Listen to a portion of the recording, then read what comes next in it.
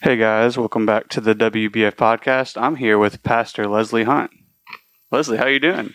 Good. I'm really good. How are you? I'm doing great. Is that crazy? We were just talking about it. Yeah, it is. It's still kind of a little bit surreal, but walking it out with Garrett and us just kind of doing it, kind of just diving in and, that's helped kind of adjust us to it, not really thinking too much about it. So I guess that's why it still feels kind of weird because we don't really think about it that much until someone mentions it. We're like, oh yeah.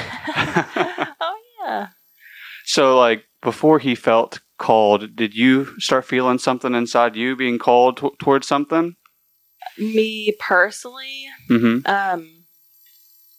Yeah, I mean, I feel like I always knew that God had called me to kind of like something bigger than myself, in a sense. And like I could see it in Garrett before he could see it in himself. Like I knew he was personally called to preach the word, to pastor people. But I think I am a little bit slower seeing it in myself sometimes. I think maybe that's just like the labels of stuff. Maybe is a reason why I've not really thought about it. Mm-hmm. But I don't know if I couldn't have seen all this right now before for myself, particularly. What I think is really cool is that you guys were working together, and I don't think you see that very often. Yeah. Husband and wife getting ordained at the same time and feeling that calling and moving into that calling like simultaneously was like really cool to see. And getting to know Garrett over the time I've got to know him, it's just awesome to see him in his gifting and know like you're called for this. Yeah. And because I've been around him, I've been around you a little bit more and seeing how you interact with the youth. And something that really stood out to me about you is when we were baptizing, I really felt like I saw your like mother's heart in that. And like not every mom has that sometimes. You would want a mom to have that, but like when you were baptizing the people, you were like, make sure you hold your nose, and you were being like really sweet and kind to every single person that we baptized. And that stuck out to me. That was highlighted to me. Well, that's really cool, because that's just kind of intuitive. Like I don't really think too much about it. And that's really something that the Lord's kind of shown me, is this nurturing that he's given me for people in general. There have been a couple of times where I've prayed for people, adults or children, and, they'll just lean over and put their head on my shoulder, or they'll lean in and put their head on my shoulder, just kind of let their guard down and feel like they can be vulnerable. Mm-hmm. And that's something that I found really precious, because, that's God's nature, to be that nurturing. And it wasn't something that my mom wasn't a very nurturing person. So, but I've always had a really big heart and big capacity to love and everything. But the nurturing is something, that's a little bit different, that's a little bit, like a mother would. Yeah, we need more of it. We need more, like I talk about it on here all the time, spiritual fathers and mothers. And so that for you to be called into ministry and also have that like spiritual motherhood aspect to it, to where people can come and trust you and feel like comforted. There's nothing like a mother's comfort whenever you're sad or whenever you're struggling. I'll never forget the times where I'd like crawl up into bed with my mom and just, feel comfort. And that's something that's really special. And it's something that I feel like the church needs more of, is more loving mothers. Yeah. And so I was going to ask you how you and Garrett got met and stuff. But I feel like we'd jump ahead too far if we just dive into y'all. So let's dive way back into what was church life like for you growing up. Yeah. So when I think about church life growing up as a kid, I think about a friend of mine, her name is Bailey, who invited me to church. Mm-hmm. And her mother and her dad and her sister. You know, my mom we didn't sit and read the Bible. She didn't like take us to church. I think she had a lot of church hurt with her family and stuff. They were Pentecostal. And so I grew up thinking like, oh, you definitely don't want to be Pentecostal because the way she talked about it. And it's just funny now because I find myself more of the charismatic person. But I don't know what happened with her, but she didn't like actively take us to church. She wasn't good with people and crowds and stuff like that too. So, so a friend of mine, you know, invited me, and it was actually at Sharp Missionary Baptist. It was where I got saved. About 6th grade. Okay. But I feel like I know I had a more intimate relationship with Jesus way before then. And it wasn't in church. It was just him comforting me and his presence like being very tangible to me as a child, just with some things like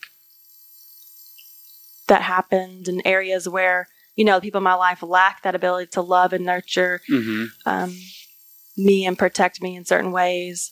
He came in as a father and did that. And it's really, I look back on that, I'm just so grateful because not everyone can like notice God like that when they're young. But I've always felt really grateful for that. And I remember I had a Bible my mom had gotten me for Christmas or something. And I remember if I had questions, I would open my Bible and look, you know, and I remember asking God one day, I was like, God, do I pray to you, Jesus, or do I pray to God? You know, like, because people talk about Jesus and God, and they're the same, but they're different. And I'm like, and so he took me straight to the scripture, you know, where it's Jesus giving a sample of how to pray. And, but it's just really cool because I've had moments like that a lot with him where he just like, he steps in and he, you know, shows me things, reveals things, and got to feel his presence from an early age. And I went to church with her. I don't know how long I had been going before I got saved, but I remember the day, because the pastor, he asked, if you were to die today, do you know for sure where you would go? And I remember feeling like, oh no, I want to know that I know where I'm going. And I'd be like, I think I know. And so, you know, that day I was like, Lord, you're my Lord, my Savior. I wanted to, you know, follow him ever since, been with him ever since, you know, not been perfect. But, so yeah, I'd go to church with her some. And then, as I got older, I don't think when we didn't go to church faithfully with my mom or anything, but, I think it's awesome that like, even as like a preteen into your teenage years, you're opening your word. Like sometimes I feel like we ask God for clarity on something and then we're not willing to like seek it out. And it's like inspiring to me to think of like these youth that we're helping with, that you guys are pouring into, that I get a chance to sit in there with. It's like if they just open their word, they'd find the answer. The Lord is so gracious and so faithful to us, and he'll show us in our times of need if we're just willing to seek him. And you can tell that some of them are starting to grasp that. Yes, it's because awesome. As they open up and share what they're getting out of the word, it's like, yes, some of them are finally getting hold of it. And that's like so important. I remember at that age of how much I loved the Lord, and I was in my word more. I was like really into it. And that's where our relationship really starts. Yeah, that's so true. And that's something that I think easily gets neglected, just because you do have to be disciplined, like Pastor Don was preaching about this Sunday, you know, being a disciple. I mean, you have to be disciplined, and unless you're actively dedicating that time to him. Like I recently asked the Lord, I've been praying, and I have a different job that I've had before, and so time is different, and between going to work and spending time with family, and I asked God, I was like, Lord, just show me how you would want me to dedicate time to you. Like, what part of my day do you want me to just spend time in your word? spend time in your presence. And he told me 4 a.m. And I was very clear. There was no, did I hear you right, Lord? Like, it was very clear, 4 a.m. And so, because I go to work at 6. And so I come home, and then it's like, your kids see you, and then you're like, game over. You can't like do anything else much, which is fine. I mean, it's good. But, if it hadn't been important to me enough for me to ask God, listen for a response and be patient, because he didn't tell me right away. I mean, it was, a while, weeks, months, asking the Lord, how do you want me to make you a priority? Like, spend that time with you. Like, 'cause I knew it wasn't just going to be like, pick a time, or like, sit at the kitchen table, my kids tear apart my Bible. It's not going to work. You're right. And it was very clear. And so I went to set my alarm for the first time. I'm like, probably 4:30 is probably okay. I probably can do that. I couldn't wake up at 4:30. And I was like, I cheated God out. I asked him for an answer. He gave a very clear answer. And I'm over here trying to be like, get 30 more minutes of sleep. And that's just it. That's just human nature. We're just so easily thrown off course like that. Like, I'll just 30 more minutes be fine, and couldn't do it. And I'm like, it's because I wasn't being obedient in that, and I thought that it would just be okay. And you can talk yourself out of that, but like he said specifically, and I need to listen and follow specifically. And so I've been setting my alarm at 4 a.m., and I get up, I hear my alarm in the morning, and that's been a problem for me, particularly. I'll turn off my sleep, and I hear it in the morning. I wake up and get to spend time with him in the Word, and it changes a lot, everything really. Obedience is so important, and man, just hearing you say 4 a.m. makes my like flesh scream inside. Yeah. Like, I know I'd be like questioning, even if it was like a sure thing from the Lord. I'd be like, oh man, are you sure about that? Yeah. And it shows you how easily your flesh can try to push back. Yeah. Because like you're thinking 30 minutes isn't that much of a difference.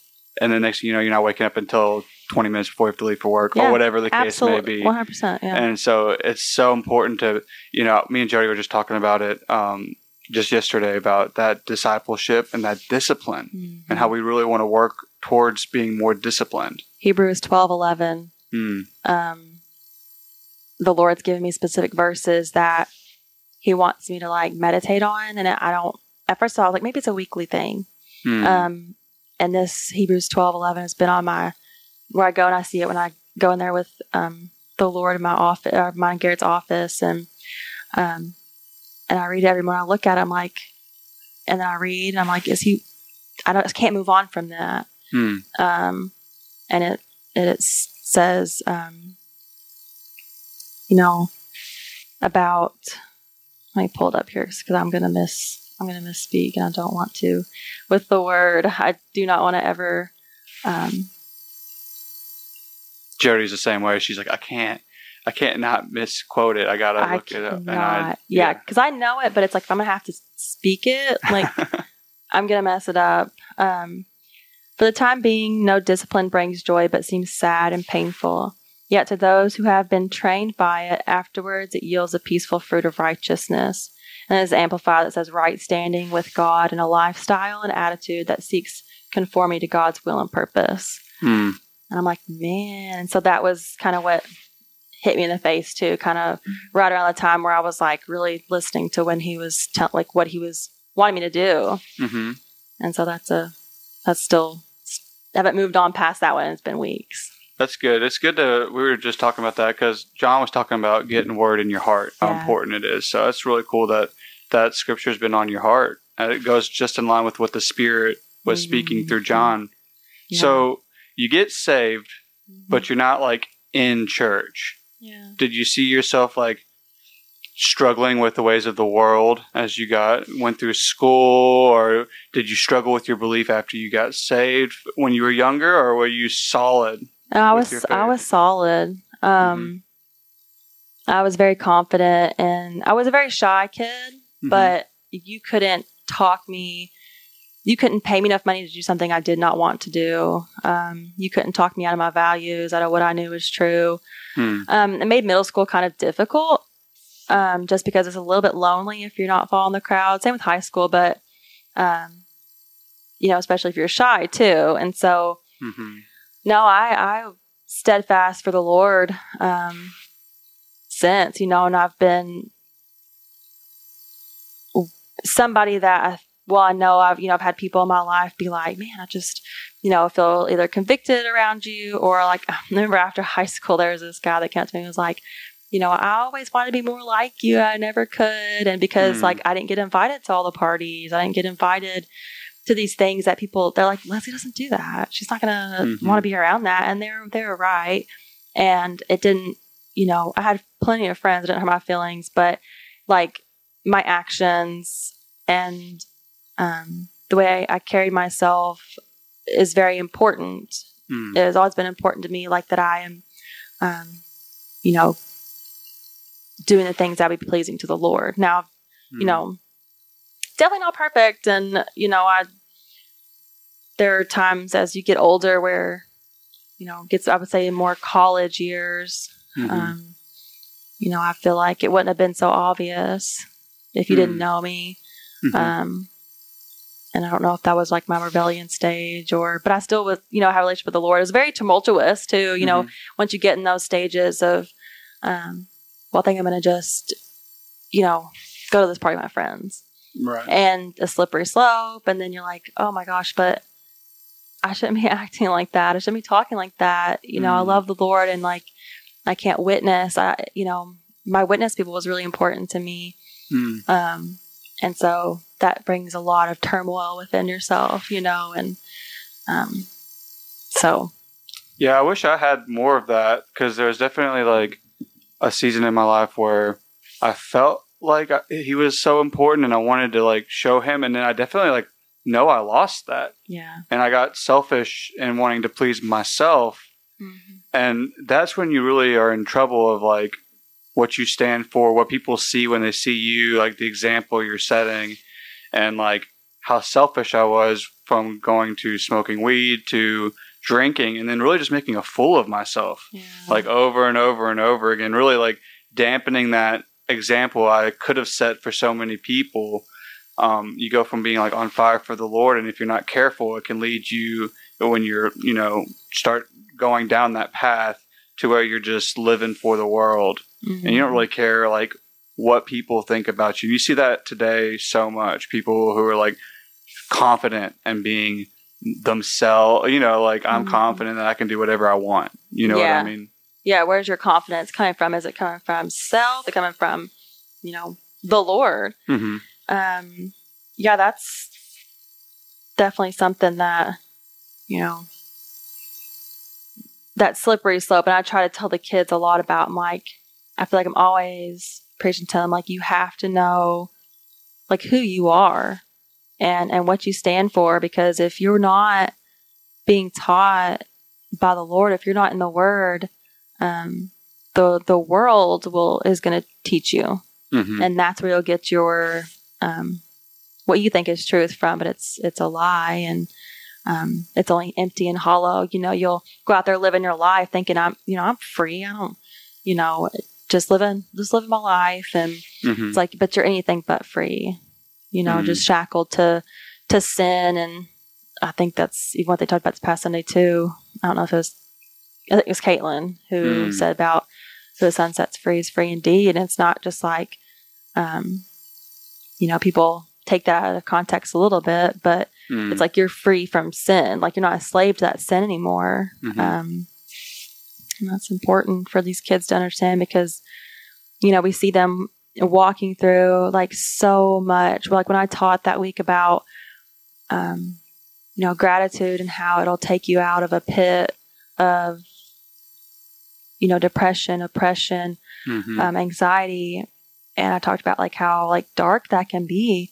And I just truly hope to like none of those kids have experienced that feeling in that dark place. And, but they have, like a lot of them have. And that was really heartbreaking. I think sometimes we try to not talk about certain things around them because, it's not really exactly uplifting, or we think we shouldn't talk about it. It's taboo or whatever. there's different kinds of stigmas around things, but I've learned over like probably, especially this past year, there's so much freedom to be found in being able to talk about things. For sure. And I think that's one of the best things about having a podcast and people come on is, talking about things that, because there are literally people who are struggling with something and they think that they are the only person that feels that way. They think they're the only person that's ever been through what they've been through, had the thoughts that they've had, and that's just so not true. And that's what the enemy wants us to think that we're alone in. Yes. And these kids, I think that's why Garrett resonates with the kids so much and people in general, because he's so vulnerable and like real and genuine. They know like, man, this guy's not just like saying stuff that I want to hear or acting like, he's been through it and he's learned. And I think that's why, those kids just hang on every word that he says. I don't know if you realize that or like you picked up on it too, but like, man, those kids just adore him. And I love watching it because he adores those kids too. He really does. They need honesty. And I've said it before, but if we don't talk to them about this kind of stuff, somebody else is. Yeah. And someone else is going to tell them how to deal with these tough issues. And there's no doubt in my mind that there's been kids in our youth who've probably contemplated suicide, gone through depression, gone through some tough life situations that I can't even imagine as like a 27-year-old, and they're 14. Yeah. And so really being honest with them and showing them ways out of the pit, so important. And Garrett being just so honest with them, I do see it. You can just tell a difference, and it's just so important.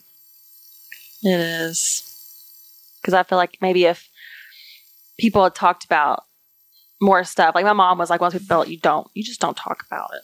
It doesn't exist. You don't talk about it. You don't bring up anything. And so that's dangerous. And you're responsible for children. And the Lord's placed, Garrett and I in this area of responsibility that we don't take lightly. Was your dad around? My biological dad, no. Okay. He's alcoholic. They had, some domestic violence thrown in there. Haven't seen him since I was like probably 6. But the man I call my dad, he came into my life probably around the same time. He and my mom worked together. She was an electrician. And he was too, or he is, but they dated for like not very long. And then we're just friends, but he stayed around. The older I've gotten, the more I've just like really, just can't really thank God enough for him. Because I do remember a time when I was like, why doesn't my dad want to be in my life, And here comes this guy who has there's no reason for him to like stay around. And my mom didn't make it easy for people to kind of stay around. But he was always there for me and my sister. And it's just been a beautiful representation of the Lord and how, I think it was probably close to the beginning of the year. People talk about God being our father, and people have these fathers. Like I had a biological father who had a role in me becoming a person, like on the earth, being birthed on the earth. But then it was like, that's it, But God is a father who not only creates you, but he stays. He's a father who stays and never leaves, no matter how far you stray away. And I remember when he showed me that, it was just like, of course you are. Like, wow. It was just such a beautiful, kind thing for him to kind of show me in such a gentle way. And because there are so many kids and people hurting for fathers and for mothers.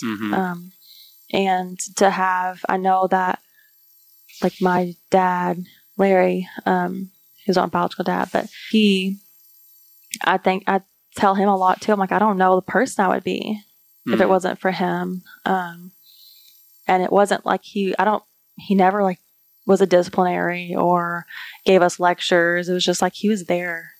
He showed up. And he was somebody dependable. He never got his feathers ruffled, ever. Like, I never saw him angry. Even when my mom was, like, pushing every button you could push on a person, like, basically, like, trying to make someone angry, he refused. Wow. And he would just be like, I'm not arguing with you, and that would be it, you know? And I just admire that so much, because that is such a rare quality.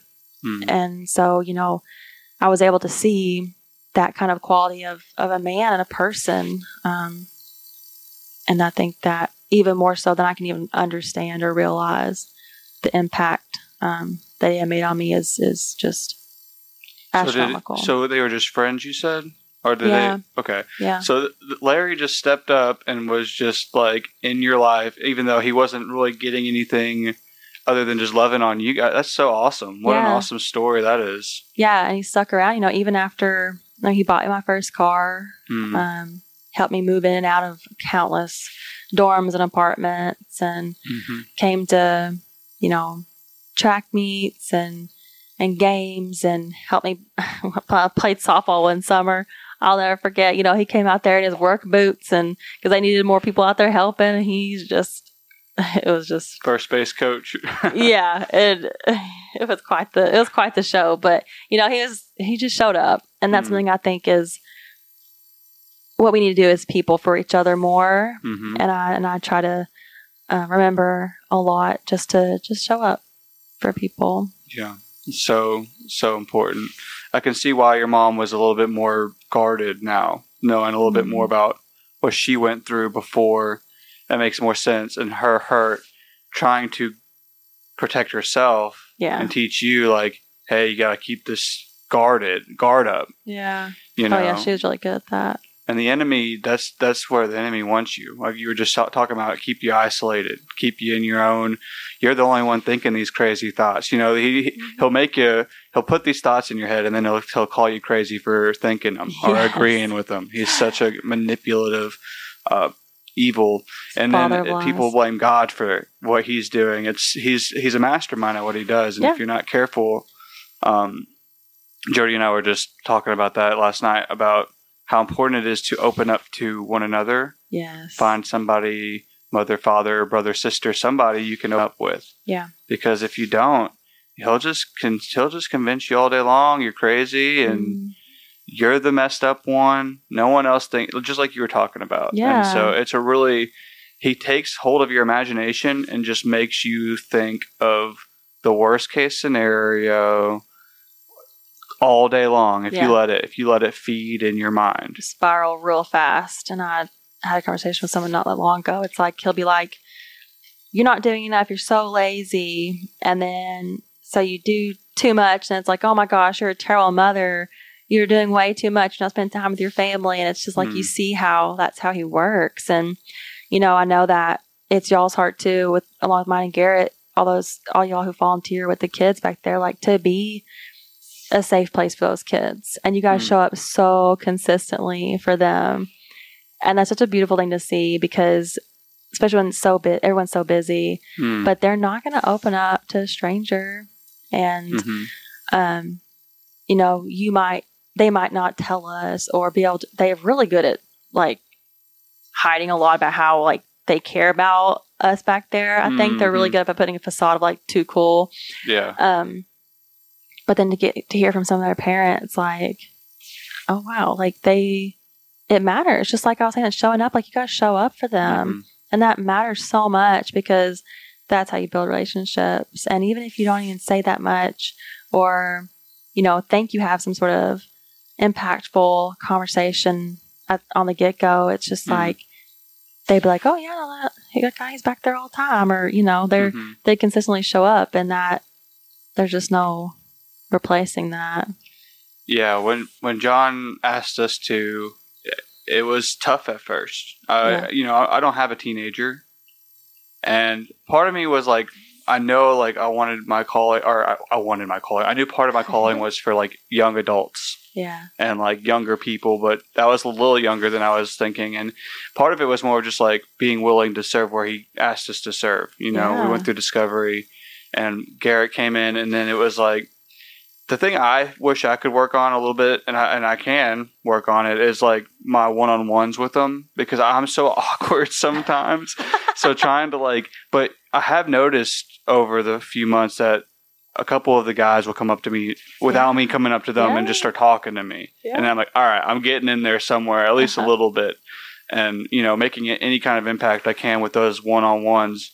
And then if I feel led, while Garrett's teaching, to share, just not being afraid to share with them, anything that comes to our minds, because it seems like when we open up, any adults, then it's like bang, bang, bang, bang, all the kids start opening up, and that's whenever they feel comfortable. I love it. I love being able to see, it's almost like I know we haven't done small groups a lot recently, but it's almost like we don't need to as much anymore, because they're being so bold and they're stepping out and they're saying things that, show the other kids okay, I can talk about that too, or, oh wow, I can relate to that, and asking questions that some of them don't even know to ask maybe, that could spark something. And so that's been something so awesome to see, is that they are so much more just open and asking the questions. And they're asking these questions because they're probably in the Word more too.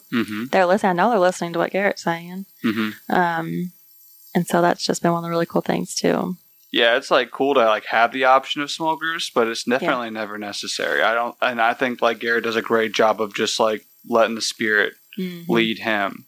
And you can tell whenever he starts getting on fire about something, and he can't help it. Yeah. It's got to come out. And just like you said, the kids are opening up more to where we don't have to break up and feel like they have to be even in a smaller group to feel like they can share. Yeah. And some of the confidence and some of the things that these kids already understand and know, it's just so encouraging to me. One of my biggest passions for these kids and probably people in general, but especially these youth, is for them knowing that they have a voice, and their voice matters. What they have to say matters. They don't have to just kind of, hang back and not say anything, but they can kind of they can stand up and take, be confident in who the Lord's created them to be. And not hang their head down about stuff. They can walk, with boldness and confidence, knowing who they are in the Lord. Because that's something that, I didn't struggle with, feeling, like I was just having to hang my head all the time in school, because I know who I am. And it wasn't I'm kind of, so it wasn't I thought myself as better, but it's I don't need validation from my peers. Because I got that from my Father, my Heavenly Father, and I was able, I think, because of the lack of my biological dad being around and me being let down by him, I got to experience my Heavenly Father as a father, in a really intimate, beautiful way, like I was saying before. And so you can either lean into him and discover who you are through him, or you can be mad at the world, why is it this way, and kind of go the other direction. I'm thankful that I went with him for sure. You became reliant on him more than some people would, because a lot of, I was comfortable growing up. I had a comfortable, my dad was always there. Yeah. And so even though it's tragic that your dad wasn't there, the fact that you didn't get angry at God or get angry with the world and blame it all on somebody else, you really stuck true to him. Yeah. So you said you were a little rebellious when you were in your college years. When did you find yourself consistently in church? Let me see. Probably, when Garrett and I got together. Okay. Yeah. Because prior to that, I was in school. When I was in college, when I got to Bethel, I was part of the Fellowship of Christian Athletes, FCA. And I was, passionately like seeking the Lord, volunteering, doing things. And, you have New and Old Testament classes there, which was really awesome. And then, I have Leo. And so that kind of just puts things, just your view of what your life is going to be, just totally, it gets blurred, and you're like, well, I don't really know what to do from here. And so I end up, working, and I do try to take them to church, and we weren't a part of a church at that point. I wasn't with somebody who was seeking the Lord. I was with somebody who wasn't seeking the Lord, and that's something I would never, if I could really drive home another point to these women, these young girls, is to not settle, like thinking somebody goes to church, they go to church, or they're Christians. Like, that's not good enough. It's not good enough. You want who is, diligently pursuing the Lord. Like, that is their first priority. That's what I wish I could just really get people to understand when they're seeking, someone to marry, a partner, a life partner. How did you meet him? Leo's dad. We went to high school together. Oh, okay. Garrett went same high school. Yeah, so you guys were all in the same school. That's really cool.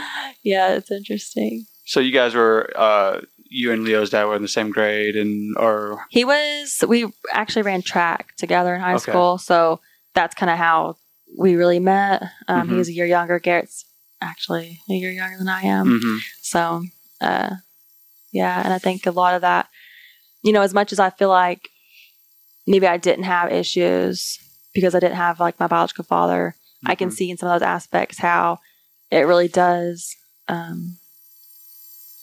it makes a difference, like when you're in relationships, dating and stuff like that, because, in some areas of my life, I was just like, don't need, validation, whatever, totally, fine without doing what the world's doing. But then there are other aspects where, the whole psyche gets involved about, do you want to be with somebody? Well, do they really want to be with you? It's like, well, if maybe they don't, then you want to be with them. It's really messed up kind of stuff. And then when you're young and, we do stupid things, but you didn't know what an example of a dad looked like or a father looked like, right? So, yeah. I mean, that can also affect you too. 'Cause you don't really know, and you love this guy, eventually, you think you know what it is. And then, life happens, and sometimes those true colors start showing up. And, from being on here with women who've dealt with all types of situations, they try so hard to love through it. I will tell you what I think the key issue is for a lot of us women who do have big hearts and we're nurturing people, is that we see maybe a sliver of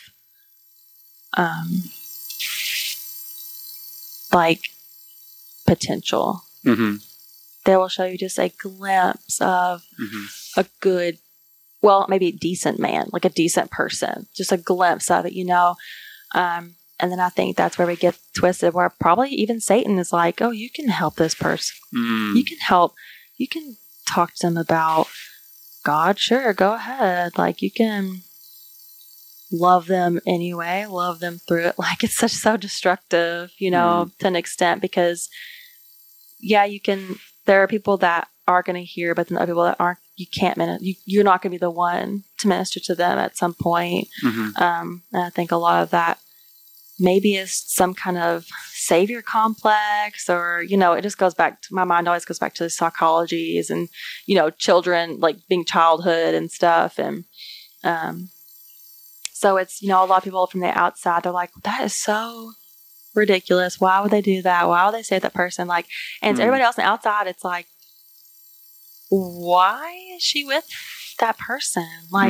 Not a good person, doesn't value her, has been unfaithful, blatantly making me look like an idiot, making me look ridiculous. But to that person that's in it, it's like everything is so mixed up in your mind. You got to defend yourself a little bit. Yeah. And so I feel like sometimes you convince yourself of stuff that might not necessarily be true. Well, you don't know the whole situation. Yeah. They only see the outside looking in. They don't really know.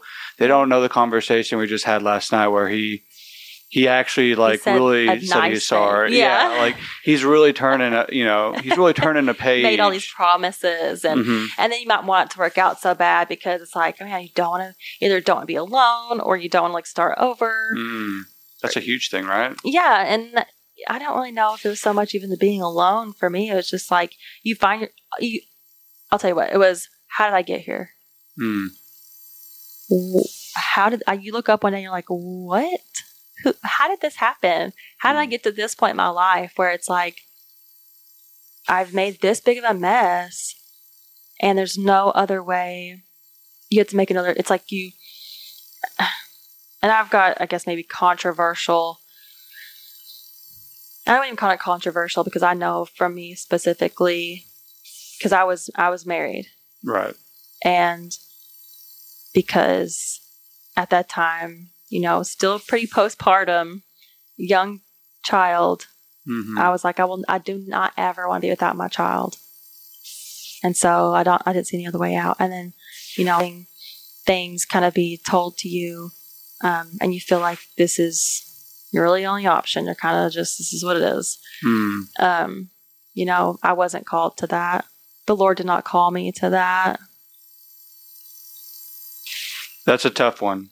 For sure. I definitely I heard a Christian podcast talking about divorce, and I definitely didn't agree with a lot of what the guy said, but there are times whenever that is the option. And for me, it's really tough because I really want to say fight for the right, but at some point,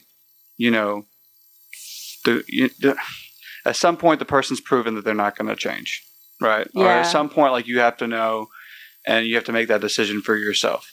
And so for you, that was the healthiest option. Yeah, and then it matters, do you understand what a covenant agreement is? Yeah, he broke the covenant. But do you even know what you're even getting into? That's true.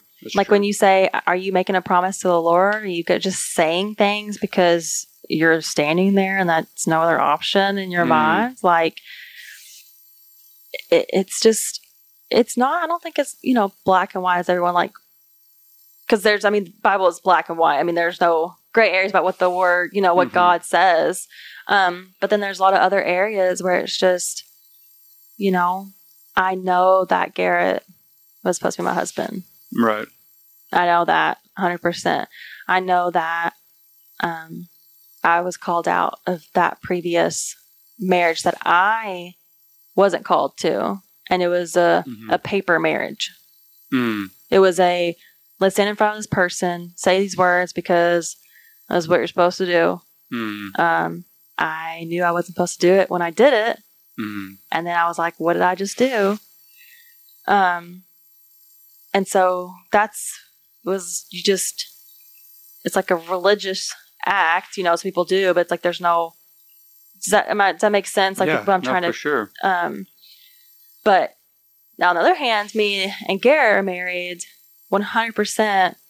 We knew what we were getting into. I know what this covenant agreement is with the Lord. We're both 100% dedicated our lives, to each other. There's no getting out of it kind of thing. If something were to just crazy happen, I'm not going to walk away, But I am thankful for where I am now and who I'm with now, life I have. And, that's a hard. Just thinking about the weight of the covenant thing, it's still I'm still processing it. But that's so true. There are a lot of times when you get married, you don't really realize what you're really signing up for. And that's why God, he showed me this recently too, is that's why I talk about how awful divorce is. Because it is awful to rip a family apart, but it's awful to force people together who don't belong together. You know what I mean? Right. Divorce is awful.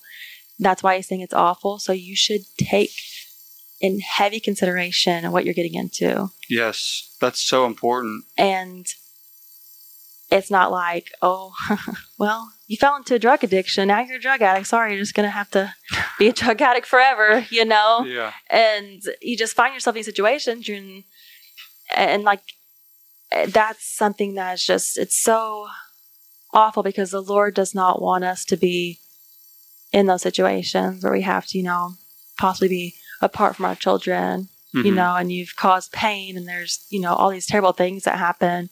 The Lord doesn't want that for us. And so we have to be mindful and be careful about marriage and what you're getting into and taking it very seriously and understanding, okay, do you know what a covenant is? Do you know what that means? Like to, you know, if you break that covenant agreement, what that looks like.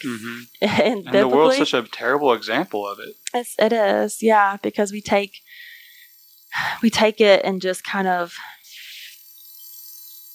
everyone wants the Facebook post. They want the ring. They want the wedding.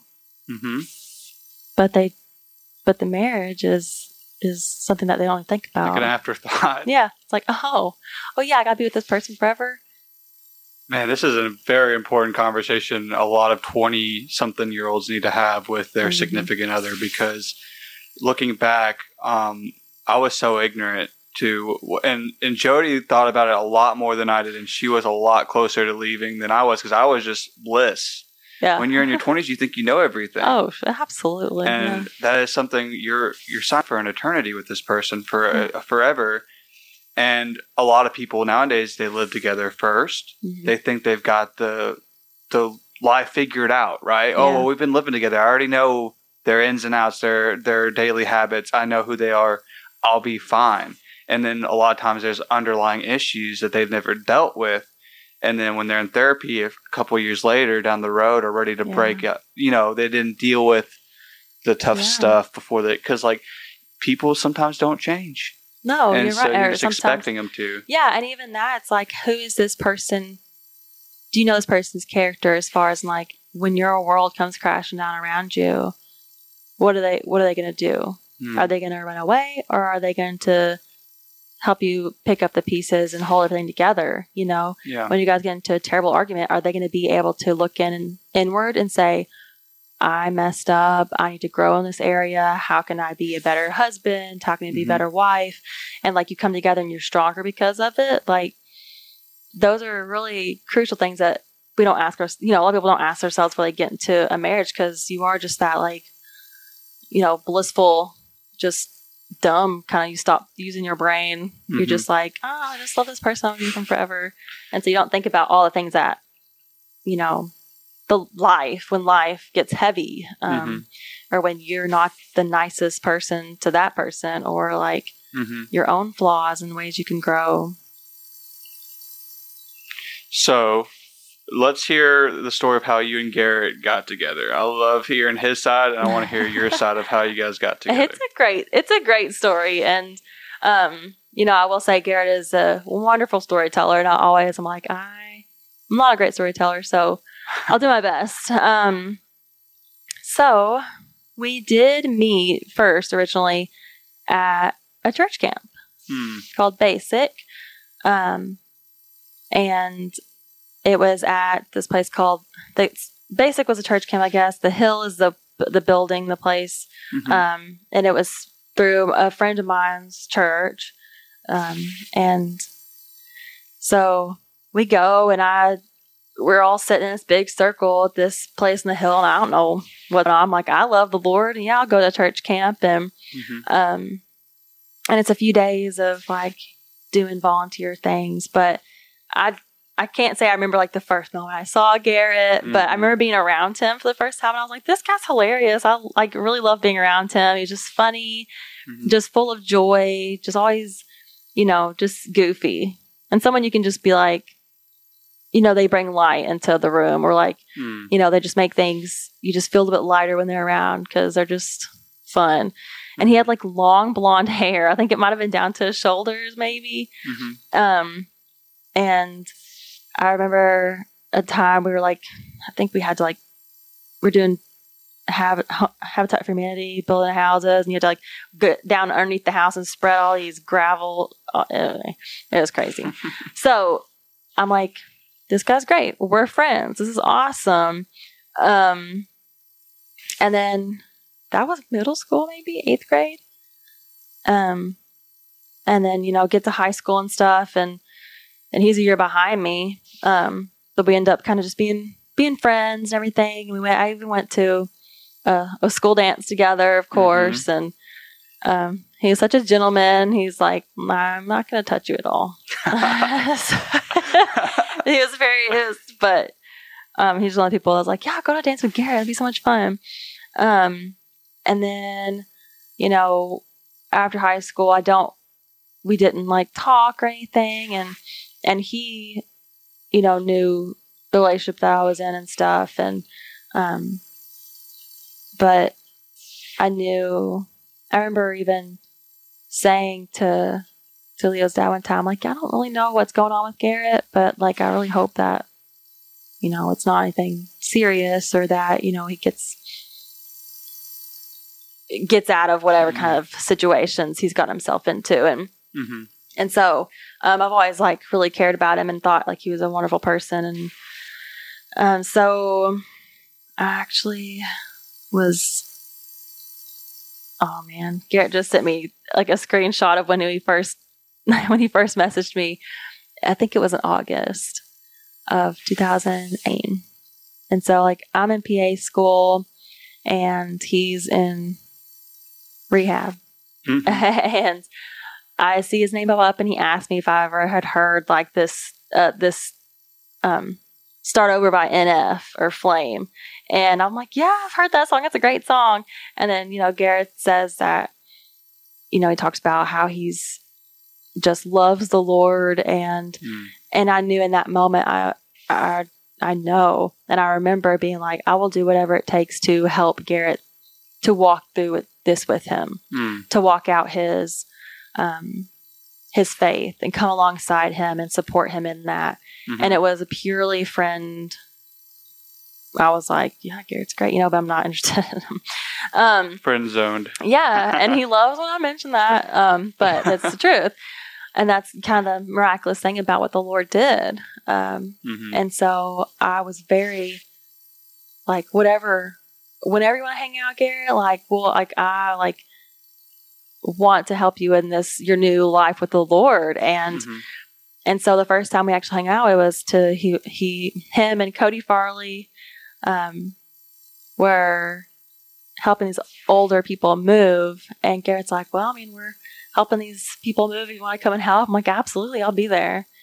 And so, that's the first time we hang out is we're, volunteering to help this couple move. And, the first thing that happens is we walk into this house. It's like, it's me and then like 2 guys that I'm with.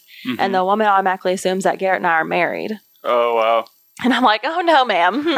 No, we're just friends. And she's like, oh, okay, sorry, and the woman starts talking to me about how like I should be careful, like don't be with somebody who's been in addiction and stuff. And I'm like, oh man, you don't have to worry. Like it's not like we're not together. You don't have to give me some kind of lecture, Wow. And he told me later on, like he and Cody got back to their house, and Cody was like, Garrett, she's not into you, man. Like was just so harsh about it. But that's the beautiful thing about Garrett is like he has always liked me, like from when he first saw me, but he's such a strong character that he's like, well, no, I'm hanging out there. We're friends, and I know she loves the Lord, and that's important to me. And so, he was shooting a shot if he's asking a girl to help him move. Yeah, and I don't even know if like that was like his idea. I think because I was so like, when do what? I don't really know how that transpired, but I remember being very, he reached out, and I'm like, I want to help him. I want to come alongside him in this new journey, because knowing what he'd been through and what his life is now, like it was just I knew he needed that support too around him. And so, we hang out and we go to, and I'm in this time actually in February of this year, I start specifically praying for my husband. And that's actually when he turned himself in Mm-hmm. and went to the Marshall County Jail, and had a really cool interaction with the Lord, and left situation. And that's when I started actually praying for the Lord to prepare my husband for me and to prepare me for my husband. Mm-hmm. And, you know, been in the Word a lot. And then I was doing a devotional about, it was about kingdom marriage. And this was around the exact same time everything was happening with, you know, he messaged me and I still kind of was like, okay, we're friends. And was he completely done with the Lifeline at this point? Like, was he graduated or was he? He wasn't graduated yet. Okay. And so, and we were still friends. He hadn't even, that wasn't even his goal, and he hadn't even. Right. I was just curious if yeah. he was. But in his defense, he was not by any means like, there was no ill intention to like try to win me over. It was just like, you know, he knew that he needed people in his life who knew Jesus and loved Jesus. And So he's like, he was like, I knew that you did. So, and so I'm reading in this devotional, and it's talking about like how you choose a partner, like who you choose to marry. And it's, you know, who you're going to achieve kingdom works with. Mm-hmm. And I have like, you know, screenshots, and I probably posted it before, but, you know, I remember being, you know, on my knees in my little apartment, and, you know, praying, seeking the Lord, and just asking and talking to him about, you know, how my life was going in general, which wasn't fantastic. I mean, I was, you know, had gone through a divorce and in school, and, you know, actively trying to put things back together. But anyway, we had gone out, kind of just me and him and somebody else, and just as friends, you know, and he was talking about kind of his testimony, and it was like that night things started to change, and someone was like, oh man, you'd be really good at like public speaking or something. And I immediately said, he's going to be a preacher. I didn't say it out loud, but in my mind, I was like nearly offended. I was like, no, he's going to preach the word. There was absolutely no doubt in my mind. And I don't know when I told him, like, that was what I was like, that's happening. Because I don't know if he didn't know that was his calling at that time anyway. But I think I got back even to my apartment that night, and I was reading that devotional, and that's when it specifically said, this is who you choose as a spouse, as someone you can achieve kingdom goals with, and you can build the kingdom with, and do, you know, things the Lord's called you to. And I audibly heard Garrett's name. Like the Lord was like, Garrett. And I remember my response was, really? Garrett, really? And I was like, okay. And so the next time I saw him in person, I was like, oh my gosh. Yeah, that makes sense. And it was just like, there's my husband. And so that's kind of how it's been since then. But it was one of those things that like I knew because the Lord said, that's your husband. Because I remember praying for, Lord, please give me, like, I'm going to miss it if you're not very clear. I'm afraid I'm going to miss what you're telling me. I'm afraid I'm going to, because I've made mistakes on my own. I clearly don't have good judgment. Like, I need you to tell me without a doubt what I'm supposed to do, who I'm supposed to be with. And it was like, I heard him say it in my head, Garrett. And I was just like, okay. And just to go from seeing someone like in a total, like night and day, you know, the next time you see them, it's like, oh my gosh, yeah, that makes total sense. And so that's just kind of been it since then. That's a movie in the making right now, right there. That's so cool. You know, the like, just that like realization you had, you know, that opening of your heart to like, oh wow, you know, that is so God. It is. Speaking to both of you, audibly telling Garrett, you know, turn yourself in. Yeah. And speaking his name to you. That's just so cool that God was, you know, and that's encouraging to me, and definitely will be encouraging to Jody, because like we're believing for something like that. Yeah. Like we need to know what her next step is. Mm-hmm. And so like we want it to be clear, because just like you said, I messed it up. You know, Jody and I aren't perfect. And sometimes you rush into decisions, and then you get yourself in a situation where you don't know if you're supposed to be, and you need to hear from him. What's my next step? Yeah, especially if it's something that you may be uncomfortable with. Like if it's one way or another. Like if you think that if you make one decision, you're going to be in a situation where life will be more difficult, or the world thinks that that's ridiculous. You have to know that the Lord told you one way or the other, because that's the only thing that you can stand on. Because everything else is going to tell you that you made the wrong choice. Unless you can know within yourself. Because Garrett and I have been there. And, you know, if he's like, Leslie, I got this job offer before he, you know, was over here being a youth pastor, and he quit that job at Walgreens. And I knew, like, can see things before Garrett. And I'm like, I can see things adding up, and I'm like, I know this is it. And he's like, I need to know, like, I'm like, what more do you need to see? There's like, it's so obvious what you should do. But, you know, in these situations, you just have to, because when it comes down to those times, because you're going to have moments where you're like, did we make the right choice? Like our bank account says we didn't, or the world's like, you really should be, what are you doing? You're not supposed to be doing that. It doesn't make any sense. You know, and I would tell Garrett, and he'd be like, do I need to get a side job? Or do I need to take this off or that off? I'm like, Garrett, did the Lord tell you to leave that job? If the answer is yes, then we don't need to talk about anything else. There's nothing else to talk about. The enemy is going to try to attack you immediately and make you unsure, impatient. And that's so important to hold on to that word and make sure, like, okay, I am where I'm supposed to be. Even if I don't get it right now, the Lord has me right where I need to be. Yeah, and so he's so good, because he will tell you. There's no mind, because he's told me, he's told Garrett, he's not, you know, and it's not going to be, you're going to have to put that time aside to listen. Yes. And get in a secret place with the Lord, and just take time to, you know, hear him without any other distractions. And whether it's like your commute to work or whatever, but like you're going to have to be like, okay, I'm listening, and then actually listen, because he will tell you, and it'll be clear. And sometimes if you don't hear anything, it's like, okay, well, I'm going to wait till you tell me, because I didn't hear anything different.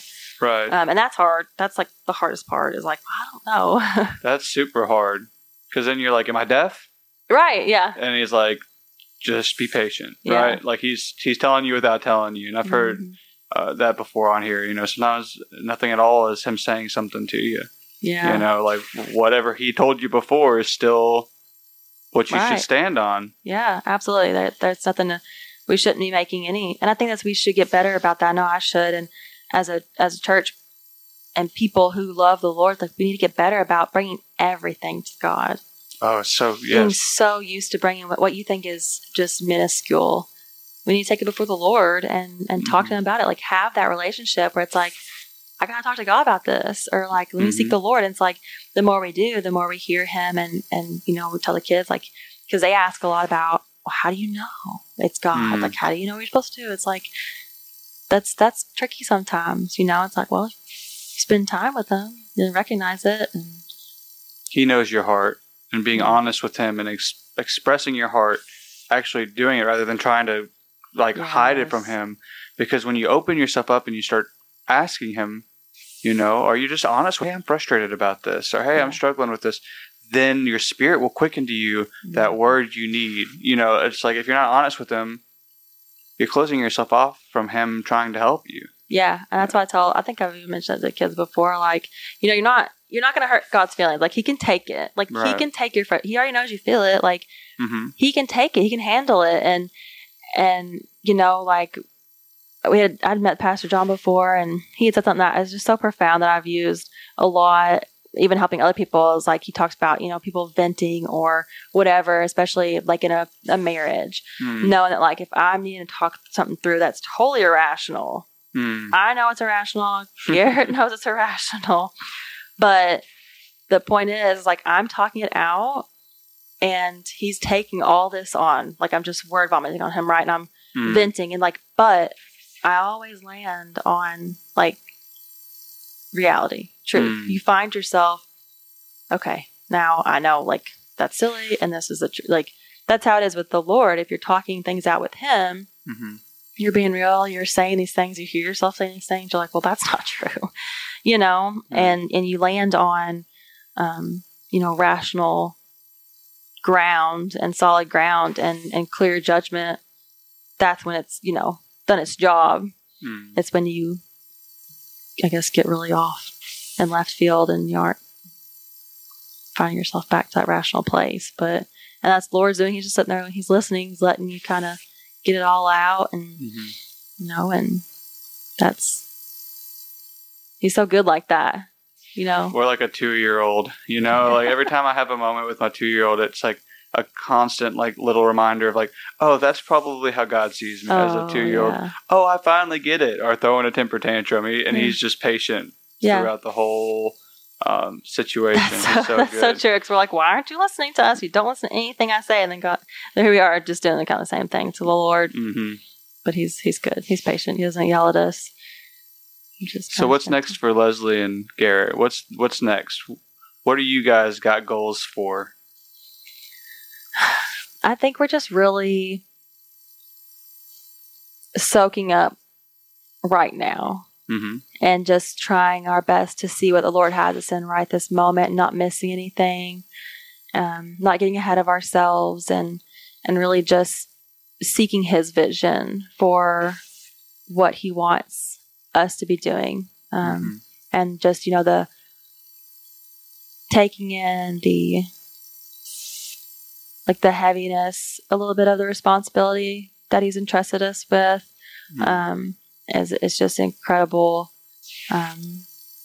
And, you know, we want to absolutely do only what he wants, and, you know, just trying to seek out and hear what his vision is, you know, and we're excited to really, you know, kind of get into all this stuff and meet with all you guys, all the leaders and stuff, and just see what we can kind of collaborate and how things are going, and get some feedback and go from there, and, you know, spend more time with the kids, even outside of Wednesday nights. And so it's really exciting stuff. We'll see what the Lord has in mind. But I think right now we're just really soaking in where we're at, the amazing people we're serving with, like the opportunities that we have to be here serving with people we do, and the pastors we're serving with and learning from. It's just like a gold mine that, you know, we found ourselves in. And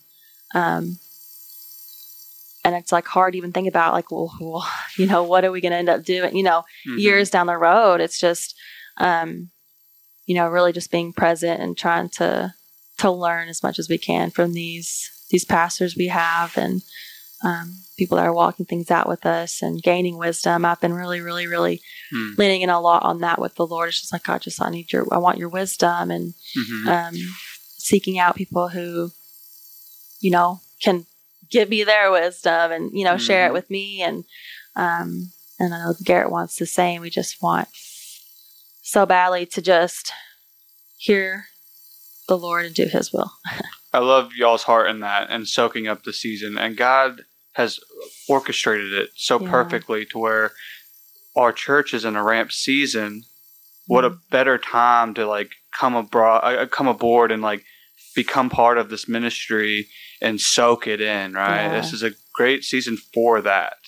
And, you know, having that heart and keeping that heart, instead of getting, like, antsy or trying to push things, just really, like, being present. I feel like that's awesome that you guys are able to do that. It's inspiring. You know, we didn't even get into, like, your son and, like, his, like, cancer battle and everything, and I wanted to, but we kind of gone for about an hour, so I don't know if you wanted to dive into that a little bit, but he's getting his port taken out. Thursday. Oh, Thursday? Yeah. Praise the Lord. It's amazing. So no more He chemo has, through the port or whatever? Yeah, so he's done with IV chemo. He'll have spinal chemo that same day. And then he'll be done with oral chemo on Thanksgiving. That's so awesome. Yeah, it's amazing. And I will say, I tell people all the time, if I didn't know the Lord, things would be so different for me. I don't know how I would have made it through any of it. And he was there from the second that I, found out what happened. And I just remember his peace that he gave me just immediately. Just going through like the devastation of understanding your son had cancer, to seeing him at his worst with the steroids. I can't imagine. Yeah. I've seen, so whenever I was like 14, I knew like a 7-year-old who got a tumor on his brainstem, and I watched it slowly kill him. Yeah. And saw him with the steroids and how big he got. And for you guys to go from the worst to walking this out with the Lord, and to be at the final stages and believe that leukemia will never come back. It's completely gone. That's truly an awesome testimony that you guys can hold on to. And Leo, I think, will understand more and more, about what God's done there for him and for you guys. Yeah. So it's super exciting stuff. He's a very wise kid. And even this past Sunday, just listening to Pastor John, and you can just see that things are working, and he asks so many good questions, and he's just got the most precious heart, and it's just so thoughtful and kind. And, from the beginning, before Leo was even diagnosed, I remember asking Garrett, because he's going through some of these symptoms, like, what if Leo has cancer? And he's like, no, he doesn't, and so it's just funny how the Lord gives you, just as a mother, and intuitions, and then whenever I found out and heard and had that whole scenario happen, it's like there wasn't a moment then in my mind that we wouldn't get to what's happening now. Like he would be healed and cleared from it and would get through it, and there was never been any question. That's good stuff. I'm trying to think of a good question for you, but I ain't got nothing. Coming from like, a life of maybe not having people always be so like compassionate. What's some advice you can give to people out there who maybe don't see that on a daily basis? Where can they find that compassion? I think just letting yourself be used to be that compassion for other people. Is the best way to find that compassion, to receive it, to give it and receive it, because it really, like anybody who's struggling with any kind of like depression or anxiety, or they feel they lack something, the best thing you can do is to stop thinking about you, focus on maybe, saying, okay, I'm going to look for these opportunities to show compassion. I'm going to look for these opportunities to encourage somebody, to bring joy to their life, to see somebody, to smile at a stranger, to do these things that are little but life-changing at the same time. And that will change everything. Wow, that's really good. Because if you're sowing compassion, you're probably going to reap some compassion. Yeah. And getting out of your own way and not being selfish and like self-internalizing it all that's got to be a shift inside to show it when you've never been shown it. But if you can get there and you can give it, you can start receiving it. Absolutely. And even showing compassion to yourself. Because I guarantee you, if you're someone who's not felt much compassion, you might be vulnerable to being hard on yourself even. Or maybe thinking like you're the problem, you're, in the way, you're inconvenient, whatever it is. It's like, no, give yourself that compassion that you deserve and you need. And having that grace for yourself is really important, and knowing that that God can provide that for you, and hearing his words and what he says about you, and receiving compassion from him, and knowing his love and his heart for you. That can be hard to receive if you don't know how. Thank you so much for coming on here and sharing your testimony with me. It's been such a pleasure. And I'll talk to you guys next week.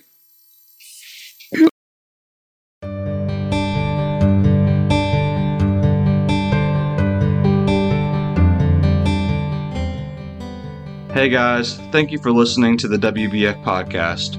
Whether it's your first time or you've listened to every single episode, it's truly just a blessing to be able to speak with you guys and bring the testimony of what Jesus has done in the lives of the people around me. If you guys are blessed, I just ask that you share these testimonies with your friends and family.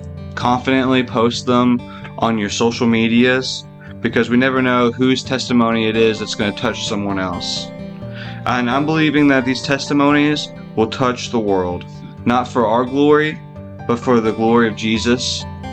So if you want to be a part of growing this ministry and seeing the equipment get better, eventually get to see video, you can go to the WBF Podcast Facebook page and find out more. I'm praying for every single listener that God will bless you and He'll open your heart to whatever He's got in store for you. So thank you, and we will see you guys next week.